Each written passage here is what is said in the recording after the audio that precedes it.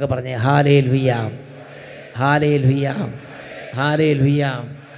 പ്രിയപ്പെട്ട ദൈവമക്കളെ, തുടർന്ന് നമ്മൾ ചിന്തിക്കുന്ന മേഖലയാണ് തിരുസഭയിൽ മെത്രാൻ സ്ഥാനത്തിൻ്റെ പ്രസക്തി.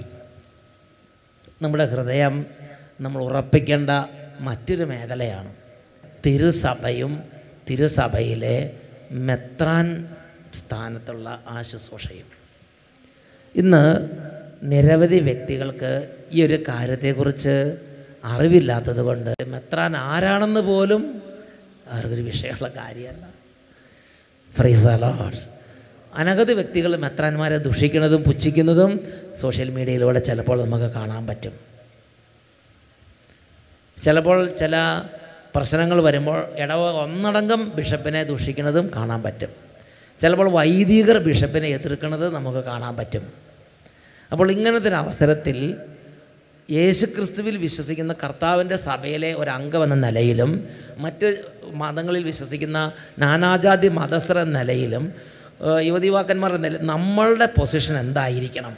ദൈവവചനത്തെ അടിസ്ഥാനപ്പെടുത്തി നമ്മളിന്ന് അതിനെക്കുറിച്ചൊരു ക്ലിപ്തത നമ്മുടെ മനസ്സിൽ, ഒരു ക്ലാരിറ്റി നമ്മുടെ മനസ്സിലുണ്ടായിരിക്കണം.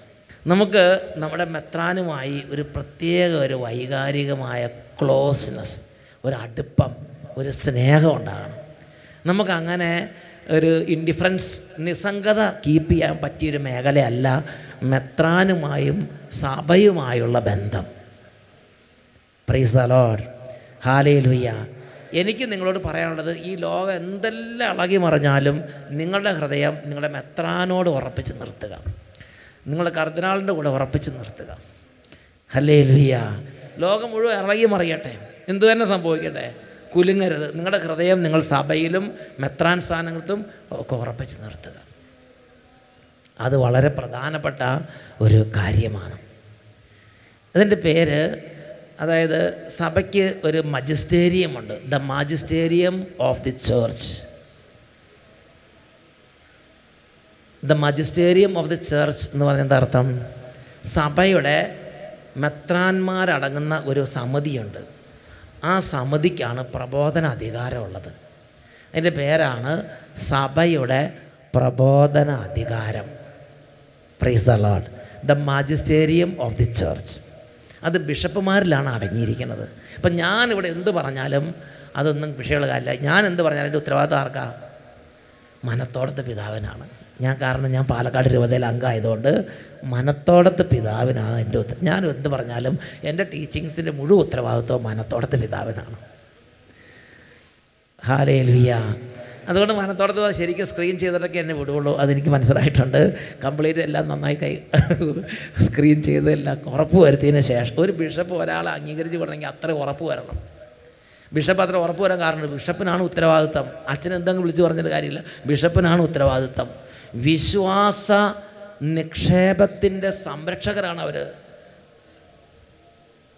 The deposit of faith. ഈ 2000 വർഷമായി കർത്താവിൻ്റെ സഭയിൽ കർത്താവ് നൽകിയിരിക്കുന്ന വിശ്വാസ നിക്ഷേപത്തിൻ്റെ സംരക്ഷകരാണ് അവർ. അവരെ ദുർബലപ്പെടുത്തിയാൽ അരാജകത്വം ഉണ്ടാവും. ആർക്കും എന്ത് പറയാവുന്ന സ്ഥിതിയാവും. ആരും ചോദിക്കാനും പറയാനും ഉണ്ടായില്ല. Praise the Lord. അതുകൊണ്ട് നമുക്ക് സ്ട്രോങ് ഒരു മേൽപ്പെട്ട അധികാരങ്ങൾ വേണം. കർദിനാൾ സ്ഥാനവും മെത്രാൻ സ്ഥാനവും നമ്മുടെ സഭയിൽ ആവശ്യമാണ്. ഒരു സ്ട്രോങ് ആയിട്ടുള്ള മേൽപ്പെട്ട സ്ഥാനങ്ങൾ നമുക്ക് വേണം. അല്ലെങ്കിൽ വാളെടുത്തവരെല്ലാം വെളിച്ചപ്പാടാകും, അനാർക്കി ഉണ്ടാകും, കർത്താവിൻ്റെ ജനം ചെതറിപ്പോവും. അന്ത്യകാലം വരുമ്പോൾ സഭയുടെ അന്തിമ പരീക്ഷണ കാലഘട്ടത്തിൽ യേശുവിൻ്റെ 2ാം വരവിന് തൊട്ടു മുമ്പ് സഭയിൽ സംഭവിക്കാൻ പോകുന്ന ഒരു കാര്യത്തെക്കുറിച്ച് കത്തോലിക്ക സഭയുടെ മതബോധന ഗ്രന്ഥം പഠിപ്പിക്കുന്നത് എങ്ങനെയാണ്? അന്തിമ പരീക്ഷണം ഉണ്ടാവും. അന്ന് സഭയിൽ ഡിസ്ലോയലിറ്റിയും അനാർക്കിയും ഉണ്ടാവും. Disloyalty and anarchy. ഹല്ലേലൂയ. അത് മേൽപ്പെട്ട സ്ഥാനങ്ങളെല്ലാം നിർവീര്യമാക്കി കളയും. അപ്പോൾ ആർക്കും എന്തും പറയാം, ഒരു പ്രത്യേക അവസ്ഥ വരും. പ്രിയപ്പെട്ട സഹോദരങ്ങൾ, എന്താണ് മേൽപ്പെട്ട സ്ഥാനത്തിൻ്റെ ദൈവം മേൽപ്പെട്ട സ്ഥാനത്തെ എങ്ങനെ കാണുന്നു എന്ന് ചിന്തിക്കണം. ഞാനൊരു ഉദാഹരണം നിങ്ങളോട് പറയാം. ഗലാത്യ ലേഖനം 1-ാം അധ്യായം 11-12 വാക്യങ്ങൾ. പൗലോസ് അപ്പോസ്തലൻ്റെ ഒരു ചരിത്രം പരിശോധിച്ചുകൊണ്ട് നമ്മൾ ചിന്തിക്കാം. ഇത് ഒരു പക്ഷേ ബിഷപ്പിനേക്കാൾ വളരെ വിശുദ്ധനായ വൈദികനായിരിക്കാം. ഒരുപക്ഷെ ബിഷപ്പിനേക്കാൾ വളരെ വലിയ ദർശനവരങ്ങളുള്ള വ്യക്തി ആയിരിക്കാം.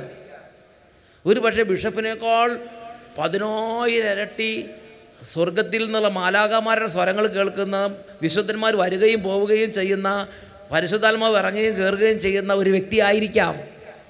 എന്നാലും അദ്ദേഹത്തെക്കാളും വലുതാണ് ബിഷപ്പ്. ഗലാത്യ ലേഖനം 1-ാം അധ്യായം 11-12 വാക്യങ്ങൾ വായിക്കാം. ഗലാത്യ ലേഖനം 1-ാം അധ്യായം 11 വാക്യം ഇങ്ങനെ പറയുന്നത്: സഹോദരരെ, ഞാൻ പ്രസംഗിച്ച സുവിശേഷം മാനുഷികമല്ല എന്ന് ഞാൻ നിങ്ങളെ അറിയിക്കുന്നു. എന്തെന്നാൽ മനുഷ്യനിൽ നിന്നല്ല ഞാൻ അത് സ്വീകരിച്ചത്, ആരും അതെന്നെ പഠിപ്പിച്ചതുമില്ല. യേശുക്രിസ്തുവിൻ്റെ വെളിപാടിലൂടെയാണ് അത് എനിക്ക് ലഭിച്ചത്. പൗലോസ് അപ്പോസ്തലൻ തന്നെക്കുറിച്ച് തന്നെ പരിചയപ്പെടുത്തുകയാണ്. പൗലോസ് അപ്പോസ്തലൻ, അതായത് നിങ്ങൾ മനസ്സിലാക്കുക, ആദ്യം 12 സ്ലീഹന്മാരുണ്ടായിരുന്നു. പത്രോസ്, യാക്കോബ്, യോഹന്നാൻ തുടങ്ങിയ 12 നേരിട്ട് യേശു വിളിച്ചവർ. പൗലോസ് അപ്പോസ്തലൻ അതിന് ശേഷം വന്ന ആളാണ്. യേശു മരിച്ചതിന് ശേഷം കുതിരപ്പുറത്ത് പൗലോസ് അപ്പോസ്തലൻ അല്ലെങ്കിൽ സാവൂൾ ഇങ്ങനെ പോകുമ്പം വളരെ അത്ഭുതകരമായി ദൈവം ഇടപെട്ട് ഒരു മിറക്കിൾ, ഒരു അത്ഭുതം സംഭവിച്ചു. കുതിരപ്പുറത്തുനിന്ന് വീണ് അങ്ങനെ ഒരു അരുളപ്പാട് കേട്ടു: സാവൂൾ, സാവൂൾ, നീ ആരെ പീഡിപ്പിക്കുന്നു? കർത്താവേ, കർത്താവ് അങ്ങ് ആരാണ്? ഉടനെ പറഞ്ഞ്, നീ പീഡിപ്പിക്കുന്ന യേശുവാണ് ഞാൻ. ഇങ്ങനെയൊക്കെ വലിയ അരുളപ്പാടുകളും വലിയ ഇടിമുഴക്കങ്ങളും വലിയ സ്വരങ്ങളൊക്കെ ഉണ്ടായി. അങ്ങനെയാണ് സാവൂളിനെ വിളിച്ചത്. സാവൂള് ആണ് വിളിയുടെ കാര്യത്തിൽ ടോപ്പ്. മറ്റവരൊക്കെ അങ്ങനെ വള്ളം കഴുകുമ്പോഴും മരത്തിൻ്റെ ചോട്ടി ഇരിക്കുമ്പോഴൊക്കെ വിളിച്ചുകൊണ്ട് പോകുന്ന കൂട്ടത്തിൽപ്പെട്ടതാണ്. Praise the Lord. ആത്തിമരത്തിൻ്റെ ചോട്ടി ഇരിക്കുന്ന സമയത്ത് അങ്ങനെ പല മേഖലകളിൽ കറുത്ത് വിളിച്ചിട്ടുണ്ട്. പക്ഷേ ഈ സാവൂളിന് അങ്ങനെയല്ല. വിളിയുടെ കാര്യത്തിൽ തന്നെ ഭയങ്കര അത്ഭുതമാണ്. അടുത്തത്, ഈ സാവൂൾ അങ്ങനെ വന്നതിന് ശേഷം സാവൂൾ പിന്നെ എന്താ ചെയ്തെന്നറിയോ? സാവൂൾ വേറെ ആരുടെ അടുത്ത് പോയിട്ട് യേശു എന്തൊക്കെയാണ് പറഞ്ഞതെന്ന് വെച്ച് നോട്ട് എഴുതിയെടുത്തില്ല. വേദപാഠം പഠിക്കാൻ പോയിട്ടില്ല. തിയോളജിക്കൽ കോളേജിൽ പഠിക്കാൻ പോയിട്ടില്ല. സെമിനാരി പഠിക്കാൻ പോയിട്ടില്ല. മറ്റ് ശിഷ്യന്മാരുടെ അടുത്ത് പോയിട്ട് യേശു എന്തൊക്കെയാണ് ചെയ്തത്, യേശു എങ്ങനെ അപ്പം വർദ്ധിപ്പിച്ചത്, യേശു എങ്ങനെ കടലിൻ്റെ മുകളിൽ കൂടെ നടന്നത്, യേശു എങ്ങനെയാണ് ഒലിവുമരയിൽ പ്രാർത്ഥിച്ചത്, ഇതൊന്നും ചോദിക്കാൻ പോയിട്ടില്ല. യേശു എങ്ങനെയാണ് അപ്പം വാഴ്ത്തിയത്, യേശു എങ്ങനെയാണ് കുർബാന സ്ഥാപിച്ചത്, ഇതൊന്നും ചോദിക്കാൻ പോയിട്ടില്ല. സാവൂൾ പിന്നെ ചെയ്തത് നേരെ അറേബ്യൻ മരുഭൂമിയിലേക്ക് പോയി. ആ അറേബ്യൻ മരുഭൂമിയിൽ ഇരുന്ന് ഈ സാവൂൾ പകലില്ലാതെ കണ്ണുനീരോട് ഉപവാസത്തോട് തുള്ളി വെള്ളം കഴിച്ചിട്ടില്ല. പിന്നെ അങ്ങനെ ഉപവാസത്തോടും ജാഗരണത്തോടും കൂടെ മരുഭൂമി ഇരുന്ന് പ്രാർത്ഥിച്ച് സ്വർഗത്തിൽ നിന്ന് നേരിട്ട് സുവിശേഷം സാവൂളിന് വെളിപ്പെടുത്തി കിട്ടി. മനുഷ്യർ പഠിപ്പിച്ചതല്ല, പത്രോസും യാക്കോബ് യോഹന്നാനും പഠിപ്പിച്ചിട്ടല്ല സാവൂള് അല്ലെങ്കിൽ പൗലോസ് സുവിശേഷം പഠിച്ചത്. പ്രാർത്ഥിച്ചപ്പോൾ നേരിട്ട് സ്വർഗത്തിൽ നിന്ന് കിട്ടിയ സുവിശേഷമാണ് പൗലോസിൻ്റെ സുവിശേഷം. വായിച്ചു നോക്കിക്കേ, ഗലാത്യ ലേഖനം 1-ാം അധ്യായം 12-ാം വാക്യം. എന്തെന്നാൽ മനുഷ്യനിൽ നിന്നല്ല ഞാൻ അത് സ്വീകരിച്ചത്, ആരും അതെന്നെ പഠിപ്പിച്ചതുമില്ല. യേശുക്രിസ്തുവിൻ്റെ വെളിപാടിലൂടെയാണ് അത് എനിക്ക് ലഭിച്ചത്. Praise the Lord. യേശുക്രിസ്തു നേരിട്ട് കൊടുത്ത്. അതുപോലെ സുവിശേഷം കിട്ടിയ ആരെങ്കിലും ലോകത്തിലുണ്ടോ? പൗലോസ് വ്യതിരക്തനായി നിൽക്കുന്നൊരു വ്യക്തിയാണ്. അങ്ങനെ യേശുവിൻ്റെ സുവിശേഷം കിട്ടിയ ഉടനെ പിന്നെ പൗലോസ് ചെയ്തത് പിന്നെ 24 പകലില്ലാതെ ഈ സുവിശേഷത്തിന് വേണ്ടി തൻ്റെ ജീവൻ ബലിയായി കൊടുത്ത് അങ്ങോട്ട് പകലില്ലാതെ സുവിശേഷ പര്യടനമാണ്. ഊണുമില്ല, ഉറക്കമില്ല, ഒരൊറ്റ വിചാരമുള്ളൂ, കർത്താവിൻ്റെ സഭ. അങ്ങനെ ജീവൻ അർപ്പിച്ച്. ഇതുപോലെ ശിഷ്യന്മാർ ഓടിയിട്ടില്ല. മറ്റാരും ചെയ്തതിനേക്കാൾ കൂടുതൽ ഞാൻ അധ്വാനിച്ചു എന്ന് പൗലോസ് എപ്പോഴും പറയുന്നുണ്ട്. Praise the Lord. അങ്ങനെ 14 വർഷം പൗലോസ് വേല ചെയ്തു. ഒരു ശ്വാസം വിടാൻ പോലും സമയം എടുത്തിട്ടില്ല. അപ്പോൾ സുവിശേഷത്തിന് വേണ്ടി അധ്വാനിച്ച കാര്യത്തിൽ ആരാ മുൻപന്തിയിൽ? പൗലോസ്. Praise the Lord. ഹല്ലേലൂയ. അങ്ങനെ 14 വർഷം പണിയെടുത്ത് കഴിഞ്ഞപ്പോൾ അതിനിടയ്ക്ക് പരിശുദ്ധാത്മാവ് ഇങ്ങനെ പറയുന്നുണ്ട്. ഈ പരിശുദ്ധാത്മാവിന് പൗലോസിനോട് ഭയങ്കര ഇഷ്ടമാണ്. അതുകൊണ്ട് മീറ്റിംഗ് കൂടുന്ന സമയത്ത് ഉടനെ പരിശുദ്ധാത്മാവ് ഇടപെടും. പരിശുദ്ധാത്മാവ് പറയും, പൗലോസിന് വേണ്ടി നിങ്ങൾ ടൈം ടേബിൾ ഇടണ്ട, പൗലോസിനെയും ബർന്നബാസിനെയും എൻ്റെ കാര്യങ്ങൾക്ക് വേണ്ടി മാറ്റി നിർത്തുക. അപ്പോൾ മറ്റു സ്ത്രീകന്മാരുടെ കാര്യമൊക്കെ ആരുടെ കാര്യമാണ്? പൗലോസിനെയും ബർന്നബാസിനെയും എൻ്റെ കാര്യങ്ങൾ, അത് പൗലോസ് പരിശുദ്ധാത്മാവിൻ്റെ ഒരു സെക്രട്ടറി പോലെയായിരുന്നു. എപ്പോഴും എൻ്റെ കാര്യത്തിന് വേണ്ടി ആളാണ് പൗലോസ് എന്ന് പറഞ്ഞ് മാറ്റി നിർത്തിയിരിക്കുക. അപ്പസ്തോല പ്രവർത്തനം വായിക്കുന്ന ഇങ്ങനെയാണ്: പരിശുദ്ധാത്മാവ് പൗലോസിനെ മാസിഡോണിയയിലേക്ക് കൊണ്ടുപോയി, പരിശുദ്ധാത്മാവ് പൗലോസ് ഇങ്ങോട്ട് കൊണ്ടുപോയി, അങ്ങോട്ട് കൊണ്ടുപോയി എന്നൊക്കെ ബൈബിൾ അപ്പസ്തോല പ്രവർത്തനം നേരിട്ട് പരിശുദ്ധാത്മാവ് കൊണ്ടുപോവുക. ഹല്ലേലൂയ, പ്രൈസ് ദി ലോർഡ്. സ്വഭാവത്തിൻ്റെ കാര്യത്തിൽ മറ്റു സ്ലീഹന്മാരാണോ പൗലോസാണോ മെച്ചം? സ്വഭാവത്തിൻ്റെ കാര്യത്തിൽ ഞാൻ ഓർക്കുന്നുണ്ട്, ബൈബിളിൽ ഒരു ഭാഗത്ത് ഈ പത്രോസ്ലീഹയുടെ ചെറുക്കിട്ട് തോണ്ടി സംസാരിക്കുന്നത് പോലെ പൗലോസ് സംസാരിക്കുന്നുണ്ട്. നീ ആ യഹൂദന്മാരെ കാണുമ്പോൾ യഹൂദന്മാരുടെ കൂട്ടത്തിൽ നിൽക്കും, നീ വിജാതിയിൽ കാണുമ്പോൾ അവരുടെ കൂട്ടത്തിൽ നിൽക്കും, നീ അങ്ങോട്ട് കൊണ്ട് ചാഞ്ഞു മറിഞ്ഞ് നടക്കുകയാണോ എന്ന് ചോദിച്ച് പൗലോസ് പത്രോസിനെ സ്കോൾഡ് ചെയ്യുന്നുണ്ട്. ആ പത്രോസ് എന്ന് പറഞ്ഞാൽ നല്ലൊരു അജപാലകനാണ്. നിങ്ങൾക്കറിയില്ല സഭാ നേതാക്കന്മാരുടെ ബുദ്ധിമുട്ട്. Praise the Lord. പക്ഷേ പൗലോസ് അപ്രൈറ്റാണ്. പൗലോസിന് അതൊന്നും വിഷയമല്ല. പെട്ടെന്ന് മുറിരണ്ട് പൗലോസ് സ്കോൾഡ് ചെയ്യാണ്. അപ്പോൾ അപ്രൈറ്റ്നെസ്സിൻ്റെ കാര്യത്തിൽ പൗലോസ് ക്ലീനാണ്, ക്ലീൻ പേഴ്സണാലിറ്റിയാണ്.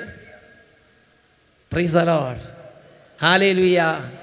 അപ്പോൾ പരിശുദ്ധാത്മാവിഷയ വരദാനങ്ങളുടെ കാര്യത്തിലോ വെളിപാടിൻ്റെ ആധിക്യം നിമിത്തം പൗലോസിൻ്റെ ചില അവസ്ഥകൾ നമ്മൾ വായിക്കുന്നുണ്ട്. വെളിപാടിൻ്റെ ആധിക്യം ഉണ്ടായിരുന്ന ആളാണ് പൗലോസ്. വെളിപാടിൻ്റെ കാര്യത്തിലാണെങ്കിലും, വരദാനങ്ങളുടെ കാര്യത്തിലാണെങ്കിലും, പരിശുദ്ധാത്മാ വിഷയത്തിലാണെങ്കിലും, അധ്വാനത്തിൻ്റെ കാര്യത്തിലാണെങ്കിലും, ആത്മാർത്ഥതയുടെ കാര്യത്തിലാണെങ്കിലും, ക്ലീൻ പേഴ്സണാലിറ്റിയുടെ കാര്യത്തിലാണെങ്കിലും, അപ്രൈറ്റ്നെസ്സിൻ്റെ കാര്യത്തിലാണെങ്കിലും എല്ലാറ്റിലും പൗലോസ്. വിദ്യാഭ്യാസത്തിൻ്റെ കാര്യത്തിലോ ഗമാലിയലിൻ്റെ പാദങ്ങളിൽ നിന്ന് പഠിച്ച ടോപ്പായ ആളാണ് പൗലോസ്. പ്രൈസ് ദി ലോർഡ്, ഹല്ലേലൂയ. പ്രിയപ്പെട്ട സഹോദരങ്ങളെ, അങ്ങനെ ഇതുപോലെ മികവുറ്റ പൗലോസ് അപ്പോസ്തലനെ നേരിട്ട് പരിശുദ്ധാത്മാവ് എടുത്ത് നേരിട്ട് പരിശുദ്ധാത്മാവ് കൊണ്ടു കിടക്കുകയാണ്. എൻ്റെ പൗലോസ് എന്ന് പറഞ്ഞ്, അതായത് പൗലോസിനെ പറഞ്ഞ എൻ്റെ കാര്യത്തിൽ മാറ്റി നിർത്തുന്നതാണ് പറഞ്ഞിരിക്കുന്നത്. അവർക്ക് ടൈം ടേബിളാണ്, മറ്റുള്ളവർക്ക് ഇത്തിരി ബുദ്ധിമുട്ടുണ്ട്. Praise the Lord. അങ്ങനെ 14 വർഷം പൗലോസ് അപ്പോസ്തലൻ ചത്തുപേല ചെയ്തു. അതിനിടയ്ക്ക് 14 വർഷം കഴിഞ്ഞപ്പോൾ ശ്വാസം വിടാൻ 2 മിനിറ്റ് എടുത്ത്. ആ സമയത്ത് പരിശുദ്ധാത്മാവ് ഇടപെട്ട് പരിശുദ്ധാത്മാവ് പറഞ്ഞു, Paulos Paul stop your ministry, നിങ്ങളുടെ സുവിശേഷ വേല നിർത്തൂ. ഉടനെ പൗലോസ് അപ്പോസ്തലൻ അന്തം വിട്ടു. വാട്ട്? ഇത്രയും കാലം അധ്വാനിച്ചിട്ട് ഇത്രയും പരിശുദ്ധാത്മാവിൻ്റെ കൂടെ നടന്നിട്ട് പരിശുദ്ധാത്മ പറയുകയാണ് സുവിശേഷ വേല നിർത്തൂ. ഉടനെ പരിശുദ്ധാത്മ, Holy Spirit what is the problem? ഉടനെ പരിശുദ്ധാത്മ പറഞ്ഞു, അതെ, ജെറുസലേമിലേക്ക് ഉടനെ പോവുക. തീത്തോസിൻ്റെ ഒരു സഹായിയായി തീത്തോസിനെയും കൂടെ പിടിച്ചോ. എന്തെങ്കിലും പ്രഷറും ഷുഗറൊക്കെ ഉള്ള തലയിറങ്ങി വഴി വീണ ഒരാൾ കൂടെ ഇരിക്കട്ടെ, തീത്തോസിനെയും കൂടെ കൊണ്ടുപോയിക്കോ. അവിടെ ചെല്ലുമ്പോൾ പത്രോസ് എന്ന് പറഞ്ഞ ഒരു തലവൻ അവിടെ ഉണ്ടായിരിക്കും. പത്രോസ്, നീ പ്രസംഗിക്കുന്ന സുവിശേഷം മുഴുവൻ പത്രോസിനെ പറഞ്ഞു കേൾപ്പിക്കണം. അങ്ങനെ പത്രോസിനെ ഒക്കെ അവിടെയുള്ള തലവന്മാരെ പറഞ്ഞു കേൾപ്പിക്കുമ്പോൾ അവിടെയുള്ള പത്രോസ് പറയുകയാണ്, പൗലോസേ, നീ ഇതുവരെ പ്രസംഗിച്ച് ഇനി മേലിൽ നിൻ്റെ പ്രസംഗം ആവശ്യമില്ല. കാരണം നീ പ്രസംഗിക്കുന്നത് ക്ലിയർ അല്ല. എന്നെങ്ങാനും പത്രോസിലേക്ക് പറഞ്ഞാൽ സുവിശേഷ വേല നിർത്തുക, വല്ല കൊട്ടയും നെയ്ത് സമയം കഴിച്ചോളുക. പൗലോസിലേക്ക് അറിയാവുന്നൊരു ജോലിയാണ് കൊട്ട നെയ്ത്ത്. ഗമാലിയലിൻ്റെ പാദങ്ങളിരുന്ന് പഠിച്ച് വലിയ വിദ്യാഭ്യാസം നേടിയതുകൊണ്ട് വേറെ ഒരു കോഴ്സിന് പോകാൻ പറ്റിയിട്ടില്ല. പ്രൈസ് ദി ലോർഡ്, ഹല്ലേലൂയ. സുവിശേഷ വേലൻ്റെ ഇടയ്ക്ക് അങ്ങോട്ട് കപ്പലിലൊക്കെ യാത്ര ചെയ്യുമ്പോൾ പഠിച്ചായിരിക്കും കൊട്ട നെയ്ത്ത്. എന്തായാലും അത് ചെയ്തോളാൻ പറഞ്ഞു. നീ സുവിശേഷം പ്രസംഗിക്കണം. നീ എത്ര വിശുദ്ധനായാലും ശരി, നീ എത്രമാത്രം സ്വർഗത്തിൽ നേരിട്ട് തിരഞ്ഞെടുക്കപ്പെട്ട വ്യക്തിയാണെങ്കിലും ശരി, നീ എൻ്റെ സ്വന്തം എന്ന് പറഞ്ഞാലും ശരി, പത്രോസ് വേണ്ടെന്ന് പറഞ്ഞാൽ നീ സുവിശേഷം പ്രസംഗിക്കണ്ട. എന്തൊരു പ്രതിഭാസം ഇത്! ഇതാണ് സഭയുടെ magisterium, the magisterium of the church. സഭയുടെ മേൽപ്പെട്ട സ്ഥാനം. ഒരു വൈദികൻ അത് മനസ്സിലാക്കണം. ഓരോ കുടുംബങ്ങളത് മനസ്സിലാക്കണം. ദൈവം അത് അത്യധികം ആഗ്രഹിക്കുന്നുണ്ട്. എനിക്ക് വലിയ രോഗശാന്തി വരങ്ങളും, എനിക്ക് വലിയ ദർശന വരങ്ങളും, എനിക്ക് വലിയ ശുശ്രൂഷ വരങ്ങളും, എനിക്ക് വലിയ പ്രവചന വരങ്ങളും, എനിക്ക് മാലാഖമാരുടെ ഭാഷയും എന്തു തന്നെ ഉണ്ടായാലും ഞാൻ മേൽപ്പെട്ട സ്ഥാനത്തിന് കീഴ്പ്പെട്ട് നിൽക്കണം. സഭയുടെ പ്രബോധന അധികാരത്തിനും സഭയുടെ ശുശ്രൂഷാ ക്രമത്തിനും ഞാൻ വിധേയപ്പെട്ട് നിൽക്കണം. നമുക്ക് പരിശുദ്ധാത്മാവിന് സ്വന്തമാണ് പൗലോസ് അപ്പോസ്തലൻ. നിങ്ങൾ വിചാരിക്കുന്ന പോലെ മാലീസുള്ള വ്യക്തി അല്ല അത്. അതെവിടെ ബൈബിൾ രേഖപ്പെടുത്തിയിരിക്കുന്നത്? ഗലാത്യ ലേഖനം 2-ാം അധ്യായം 1-2 വാക്യങ്ങൾ. ഗലാത്യ ലേഖനം 2-ാം അധ്യായം 1-2 വാക്യങ്ങൾ. പിന്നീട് 14 വർഷത്തിന് ശേഷം ബർന്നബാസിനോടുകൂടെ ഞാൻ വീണ്ടും ജെറുസലേമിലേക്ക് പോയി. തീത്തോസിനെയും കൂടെ കൂട്ടിക്കൊണ്ട് പോയിരുന്നു. ഒരു വെളിപാട് അനുസരിച്ചാണ് ഞാൻ പോയത്. ഒരു വെളിപാടെന്ന് പറഞ്ഞാൽ എന്താ അർത്ഥം? പരിശുദ്ധാത്മാവ് പറഞ്ഞിട്ടാണ് പൗലോസ് പോയത്. പത്രോസ്ലീഗ കത്തയച്ച് വിളിപ്പിച്ചതല്ല, ആൾ വിട്ട് വിളിപ്പിച്ചതുമല്ല. പരിശുദ്ധാത്മാവാണ് പറഞ്ഞത്, നിൻ്റെ സുവിശേഷ വേല നിർത്തൂ, നീ വേഗം തന്നെ പത്രോസ് അപ്പോസ്തലൻ്റെ അടുത്തേക്ക് പോകും. 14 വർഷത്തിന് ശേഷം അവിടുത്തെ പ്രധാനികളുടെ മുമ്പിൽ എന്ന് പറഞ്ഞാൽ പത്രോസ് അങ്ങനെയുള്ള സ്ലീഹന്മാരുണ്ടല്ലോ, അവരുടെ മുമ്പിൽ, ഇന്നാണെങ്കിൽ നമ്മുടെ ബിഷപ്പിൻ്റെ മുമ്പിൽ നമ്മളത് നാണിക്കേണ്ട. We have to be proud of our bishop. നമ്മുടെ ബിഷപ്പിനെ കുറിച്ച് നമ്മൾ അഭിമാനമുള്ളവരായിരിക്കണം. അവിടുത്തെ പ്രധാനികളുടെ മുമ്പിൽ ഞാൻ വിജാതീയരുടെ ഇടയിൽ പ്രസംഗിക്കുന്ന സുവിശേഷം സ്വകാര്യമായി അവതരിപ്പിച്ചു. അതായത് ഇവിടെ ഒരു വിധേയത്വമുണ്ട്. സ്വകാര്യമായി അവതരിപ്പിക്കാൻ എന്തിനു വേണ്ടിയിട്ടാണ്? ഇത് ഓക്കെ ആണോ അല്ലയോ എന്നൊരു സാങ്ഷൻ കിട്ടണം, ഒരു അനുവാദം കിട്ടണം. ഇവിടെ പരിശുദ്ധാത്മാവ്, ഇത് വിളിച്ചത് കുതിരപ്പുറത്ത് നേരിട്ട് വിളിച്ചത് പരിശുദ്ധാത്മാവ്, ഇതുവരെ പഠിപ്പിച്ചത് മുഴുവൻ പരിശുദ്ധാത്മാവ്, ഇതുവരെ കൊണ്ടുവന്നത് മുഴുവൻ പരിശുദ്ധാത്മാവ്. ഈ പരിശുദ്ധാത്മാവിൻ്റെ ഇത്ര ആധിക്യമുള്ള പൗലോസ് അപ്പോസ്തലൻ ഇനി വേറൊരു മനുഷ്യൻ്റെ അംഗീകാരം തേടേണ്ട കാര്യമുണ്ടോ? ഇതാണ് കർത്താവിൻ്റെ സഭയിലെ രീതി. വെളിപാടും ആധിക്യങ്ങളും വിശുദ്ധിയും കൃപയെല്ലാം ഉണ്ടെങ്കിലും സഭയുടെ സംവിധാനങ്ങൾ അതിലും പ്രധാനപ്പെട്ടതാണ്. Price the Lord. ഒന്നുറക്കെ പറഞ്ഞ ഹാലേൽ. ഇത് നമ്മുടെ കുടുംബത്തെ അനുഗ്രഹത്തിലേക്ക് കൊണ്ടുവരും. ഇത് നിങ്ങളുടെ ഹൃദയം കൊണ്ട് അത് അംഗീകരിച്ചു എന്ന് വിചാരിക്കും. ഇപ്പം ഞാനൊരു വൈദികൻ എന്ന നിലയിൽ ഞാൻ എൻ്റെ ബിഷപ്പിനെ അംഗീകരിച്ച് ഞാൻ ബിഷപ്പിനോട് വിധേയത്വത്തിൽ എൻ്റെ ശുശ്രൂഷ ചെയ്താൽ ഈ 2000 വർഷമായുള്ള സഭയുടെ മുഴുവൻ റിച്ച്നെസ്സും എന്നിലേക്ക് ഇങ്ങോട്ട് വരാൻ തുടങ്ങും. നിങ്ങളങ്ങനെ അംഗീകരിച്ച് നിങ്ങളുടെ ഹൃദയം കൊണ്ട് ബിഷപ്പിനോട് ഐക്യത്തിൽ, സഭയുടെ ഐക്യത്തിൽ നിങ്ങൾ കർത്താവിൻ്റെ ആ മേൽപ്പെട്ട സ്ഥാനങ്ങളിൽ അംഗീകരിച്ച് മുമ്പോട്ട് പോകണമെങ്കിൽ ഈ 2000 വർഷമായുള്ള കർത്താവിൻ്റെ സഭയിലെ റിച്ച്നെസ് നിങ്ങളുടെ ജീവിതത്തിലേക്ക് വരാൻ തുടങ്ങും. Praise the Lord. ജ്ഞാനവും വെളിപാടും വിവേകവും കൃപയും, പിന്നെ നിങ്ങൾ വെറുതെ ടെൻഷൻ പഠിക്കേണ്ട. ഒരു റിച്ച്നെസ് ഉണ്ട്, സ്പിരിച്വൽ റിച്ച്നെസ്. രക്തസാക്ഷികളുടെ സ്ലീഹന്മാരുടെ ഏറ്റവും വലിയ റിച്ച്നെസ് ഉള്ള ക്രിസ്തുവിൻ്റെ തന്നെയാണ്. അത് നമ്മളിലേക്ക് നിറയും. പിന്നെ നമ്മൾ വിശുദ്ധിക്ക് വേണ്ടി പരക്കം പായണ്ട. നമ്മളിലേക്ക് അതെല്ലാം വന്ന് ഒരു തായ്തടിയിൽ നിന്ന് ശാഖയിലേക്ക് ഒഴുകണത് മാതിരി യേശു ക്രിസ്തുവിൻ്റെ സഭയിലെ റിച്ച്നെസ് തായ്തടിയിൽ നിന്ന് ശാഖയിലേക്ക് ഒഴുകണത് പോലെ നമ്മളാകുന്ന ശാഖയിലേക്ക് ഒഴുകും. അതിന് ഒരു തായ്തടി ശാഖയോട് ചേർന്നിരിക്കുന്നത് പോലെ നാം കർത്താവിൻ്റെ സഭയോടെന്ന് പറഞ്ഞാൽ മേൽപ്പെട്ട സ്ഥാനത്തോട് ഐക്യത്തിയിരിക്കണം. നിങ്ങളുടെ ഹൃദയം, നിങ്ങളുടെ ജീവിതം വിശുദ്ധ കുർബാനയെ ഉറപ്പിക്കുക. നിങ്ങളുടെ ജീവിതം നിങ്ങളുടെ സഭയിൽ മേൽപ്പെട്ട സ്ഥാനത്തിൽ ഉറപ്പിക്കണം. നമ്മൾ മേൽപ്പെട്ട സ്ഥാനത്തിൽ ഉറപ്പിക്കുന്ന സമയത്ത് ദൈവത്തിൻ്റെ വചനം പഠിപ്പിക്കുന്നത് ഇങ്ങനെയാണ്. സ്വഭാവമല്ല നമ്മൾ നോക്കണത്. ഒരു വ്യക്തിയുടെ സ്വഭാവമല്ല നോക്കി നല്ല സ്വഭാവമാണെങ്കിൽ ഉറപ്പിക്കാം, നല്ല സ്വഭാവം അല്ലെങ്കിൽ ഉറപ്പിക്കില്ല. അങ്ങനെയല്ല സഭയുടെ രീതി. എന്നുറക്കെ പറഞ്ഞ ഹാലേലുയ, ഹാലേലുയ. കർത്താവ് നിശ്ചയിച്ചതനുസരിച്ചാണ് കർത്താവിൻ്റെ സഭയിൽ ഓരോരുത്തരും വരികയും പോവുകയും ചെയ്യുന്നത്. കർത്താവ് നിശ്ചയിച്ചതവരെ നമ്മൾ സ്വീകരിക്കുന്നു, ഇത്രയേ ഉള്ളൂ. അപ്പോൾ അവരോട് നല്ലൊരു ഇൻറ്റിമസി വേണം, നല്ലൊരു ബന്ധം വേണം. ഹൃദയം കൊണ്ട് ബന്ധം മുറിക്കരുത്. ഒരുപാട് സ്ഥലങ്ങളിൽ പലതരത്തിലുള്ള തകർച്ചകൾ അനുഭവിക്കുന്ന കുടുംബങ്ങളുമായിട്ട് ഡീൽ ചെയ്തപ്പോൾ ഞാൻ അവരോട് ചിലപ്പോഴൊക്കെ ചോദിച്ചിട്ടുണ്ട്, how is your relation with your diocese? നിങ്ങളുടെ ബിഷപ്പുമായുള്ള ബന്ധം എങ്ങനെയാണ്?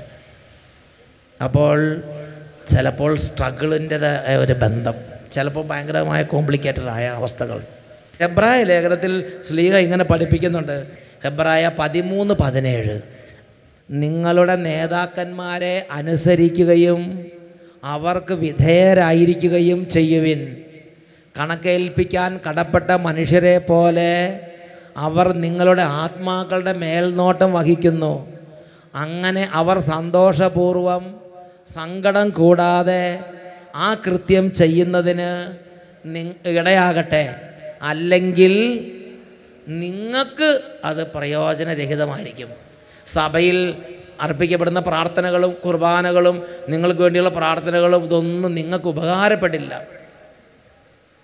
ഒന്നും നമുക്ക് ഉപകാരപ്പെടാതെ പോകും.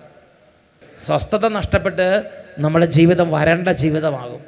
അതുകൊണ്ട് എബ്രായ ലേഖനം 13:17 പഠിപ്പിക്കുകയാണ്, നിങ്ങൾക്കൊരു നല്ല ഇൻറ്റിമസി, നിങ്ങളുടെ ഹൃദയം മേൽപ്പെട്ട സ്ഥാനത്ത് ഉറപ്പിക്കുക.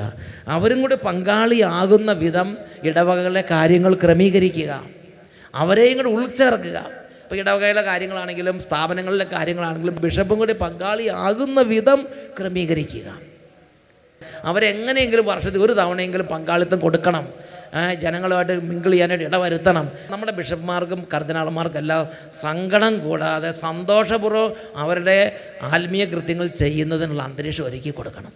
It is our duty. അനാർക്കിയും ഡിസ്ലോയലിറ്റിയും വരുമ്പോൾ അവിടെ കുളം കലക്കിയാൽ പരുന്തിന് നേട്ടം, കലക്കുന്നവർക്കും കുളത്തിലുള്ളവർക്കല്ല, പരുന്തിന് മെച്ചം. കുളം കലക്കി പരുന്തിന് കൊടുക്കരുത്. നമുക്ക് നല്ല സഭാ നേതൃത്വം ഉണ്ടായിരിക്കണം. സഭാ നേതൃത്വത്തിന് ബലം കൊടുക്കണം. അത് ദൈവജനത്തിൻ്റെ പ്രാർത്ഥനയും സപ്പോർട്ടുമാണ്.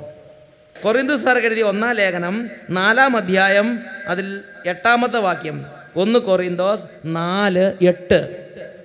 ഇപ്പോൾ നിങ്ങളെല്ലാം തികഞ്ഞവരായെന്നോ, നിങ്ങൾ സമ്പന്നരായെന്നോ, ഞങ്ങളെ കൂടാതെ നിങ്ങൾ ഭരണം നടത്തി വരുന്നെന്നോ, ഞങ്ങളും പങ്കാളികളാകത്തക്ക വിധം നിങ്ങൾ ഭരിച്ചിരുന്നെങ്കിൽ. ശ്ലീഹായുടെ കാലത്ത് ഈ ഒരു സ്വഭാവം ഉണ്ടായിരുന്നു. എന്ത്? ഓരോരുത്തർക്ക് സ്വഭാവം എന്തോ റിബല്യൻ അവിടെ ഉണ്ടായിട്ടുണ്ടാകണം.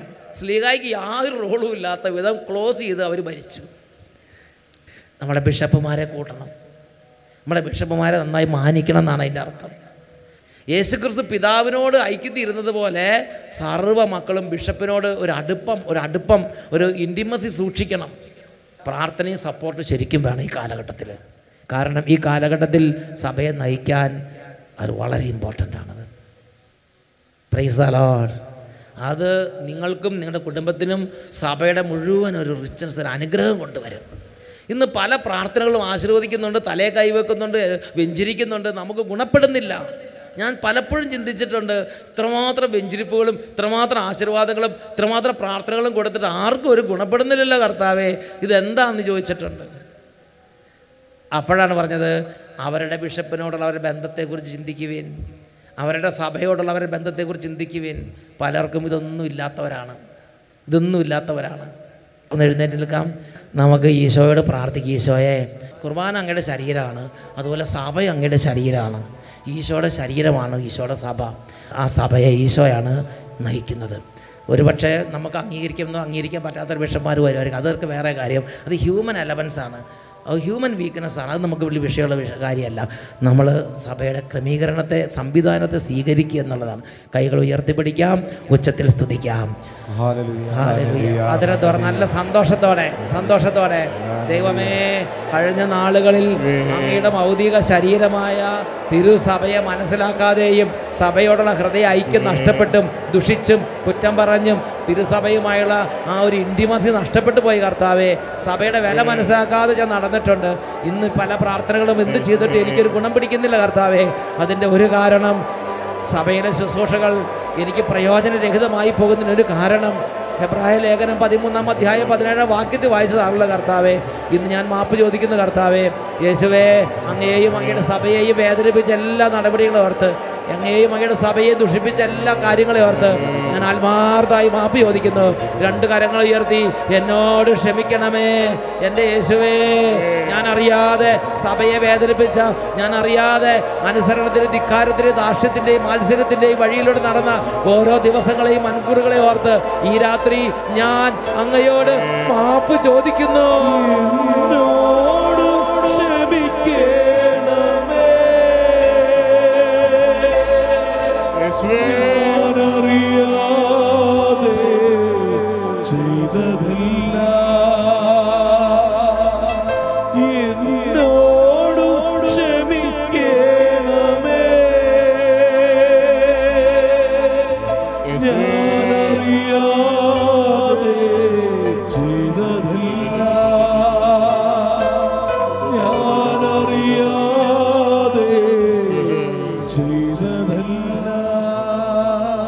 ഈശോയുടെ നാമത്തിൽ ഈ സമൂഹത്തിലുള്ള എല്ലാ യുവതീ യുവാക്കന്മാരെയും അനുഗ്രഹിക്കുന്നു, കുടുംബങ്ങളെ അനുഗ്രഹിക്കുന്നു. നല്ല ഒരു ഹൃദയ അന്തരീക്ഷം സഭയുമായിട്ടുണ്ടാകട്ടെ, ഇപ്പോഴും എപ്പോഴും എന്നേക്കും. ആമേൻ.